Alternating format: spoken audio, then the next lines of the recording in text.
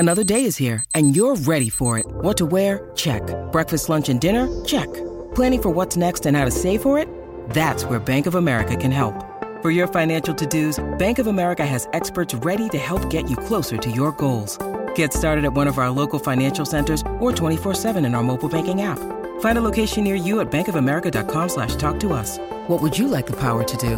Mobile banking requires downloading the app and is only available for select devices. Message and data rates may apply. Bank of America N.A., member FDIC. When you need mealtime inspiration, it's worth shopping Kroger, where you'll find over 30,000 mouth-watering choices that excite your inner foodie. And no matter what tasty choice you make, you'll enjoy our everyday low prices, plus extra ways to save, like digital coupons worth over $600 each week. You can also save up to $1 off per gallon at the pump with fuel points. More savings and more inspiring flavors make shopping Kroger worth it every time. Kroger, fresh for everyone. Fuel restrictions apply. The Burt Show. As much as I love traveling, if I'm on this plane over the weekend and this happens, I am never getting on a flight ever again. But what are the chances of it happening twice? I don't care. That would be so incredibly terrifying. You guys heard about this Alaskan Airlines flight, right? Mm-hmm. That is heading to Portland, and on takeoff, they're at about 16,000 feet.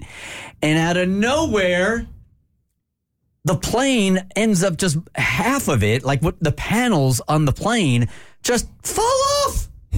Fall off while they're in midair. I can't imagine looking out your window and just seeing the plane falling apart. There is no window. Like, a lot of the panels just fell off. Miraculously, nobody was hurt. I thought it was just one panel.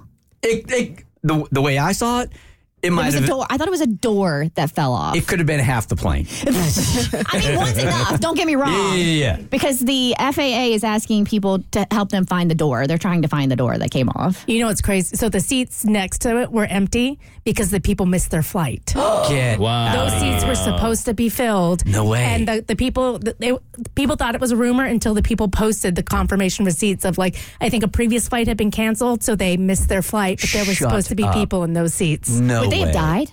I don't know, but I'm guessing they would have been sucked out the plane because I think there was a kid a couple seats over and part of his clothes got ripped off. Yeah. He's fine, but yeah, I think they would have been sucked out of the plane. Well, when that happened on a Southwest flight, when it was just the window panel that popped open, the woman that was in the window seat had gotten sucked out of the plane. So imagine the whole door gets popped off. They would have 100% gotten sucked out. But that's I think I saw the same tweet. It's called burnt toast theory, where basically when little inconveniences that you think are going to ruin your day, they actually might be saving your life. Damn. So if you haven't heard it, this is what happened. 16,000 feet and the door flies off. Here's a passenger right now who is on the plane talking about this large panel just blowing out. There was a really loud bang towards the left rear of the plane and a whooshing noise, and all the air masks dropped. And they said there was a kid in that row who his shirt was sucked off him and out of the plane, and his mother was holding on to him to make sure he didn't go with it. It was about as wide as a refrigerator and about as high as 2/3 of a refrigerator in height. Just kind of sit there. It's not anything I have any control over, and it's just wait and see what happens. Wait and see. That kid has a hell of a story to tell for the rest of his life, though. No one's going to believe him. I had my clothes sucked off on a flight once. So the flight crew is trying to tell everybody, what's going on as it's happening, but some people couldn't even hear what was happening on the plane.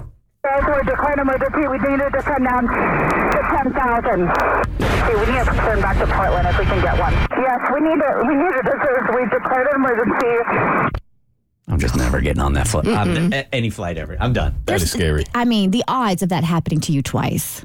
If anything, you should feel super safe getting on a plane. What about the odds of it happening once? Once. I didn't think it was going to happen. And I don't scare easy because usually when I hear stuff like this, this is terrifying enough that you forget there were another million flights that day that landed and took off and landed perfectly. It's one like this that would terrify you. But if I'm on that flight, I can't see myself having the guts to get back on another flight. It would be tough. I don't think I would be done, but it would be tough. It'd probably take me a while. I mean, I'd take a break for sure. Yeah, I'm taking a break. Yeah. I wouldn't be hopping on a flight the next week. And I'm certainly not sitting next to the door. No. No matter what. I don't care how much extra leg room. Nope. There will be no more exit rows for In me. case of emergency. No. No. You could be 7'8", and I'd say, I don't want that extra leg room. Put me in the back. All right, so it was Friday where we were talking to Liz, who was really nervous going into the weekend because she was pretty convinced that her husband was going to ask her for a divorce, and she was asking you guys and our family, is there anything you can do if one person is checked out of the marriage at this point? So, Liz, how did it go over the weekend? Hey, everybody. Hi. Well, it went good and bad. Let's put it that way. Okay. I'm kind of like having all sorts of emotions. I'm a mess over here. But he got home on Friday night, and things were really awkward. I mean, there's no affection, no kiss hello, wouldn't even look me in my eyes, and we were really not even saying anything to each other. But, I mean, after he'd been home for a couple hours, I finally told him, like, I can't do this anymore, and we need to talk this out and get things out in the open. I told him once again that I was really sorry for the fight that we had and leaving on Christmas Eve, and I do feel really bad for that, especially because it was the holiday. He did say that he was sorry, too, this time, so that was a start. But after that, he kind of got quiet for a minute, and then he started talking. He said that he'd been doing a lot of thinking over the last 10 days. He said it's obvious to him that our marriage is broken. I mean, I don't agree, but I'm getting there. He said he doesn't know how to fix things, but he knows that we're both really unhappy right now. And he originally planned to come home and tell me that he wanted out of our marriage, but after thinking about it for a few days, he realized that he feels kind of obligated to try to fix things before quitting. So kudos to him for that. He did say that he would go to marriage counseling, but he also said that he wants to pick the counselor so he knows that it's someone that he'll be comfortable with. And, he said he'll give it all that he has, and he asked that I do the same. And he said that if things don't improve by summer, he thinks it's in both of our best interests to end things. He said he didn't want to drag this out if it was an unhappy marriage because his biggest concern is for me. I'm 32 years old, and he knows that my body doesn't have forever to have children, and that's something that is important to me. So if we divorce and I have to start over, it could take time to find someone new, date them for a while, get engaged, married, start a family, the whole process. And I guess I can't argue with him on that point, so that's kind of where we are. I'm going to finally tell him to save my marriage, but by the end of 2024, things will be better, or I'm going to be starting over, I guess. I mean, the situation you're in sucks, but I do feel like this is the best case of a worst case scenario. I do agree with that. I do. And I really like that he had my best interest in mind, even if we did choose to end our marriage. So I don't know. If my husband came to me and said that he felt obligated to do things before ending it, to me, I don't know that I would feel like he really was going to put his all into it. So do you feel like he's really going to give it a fair shot?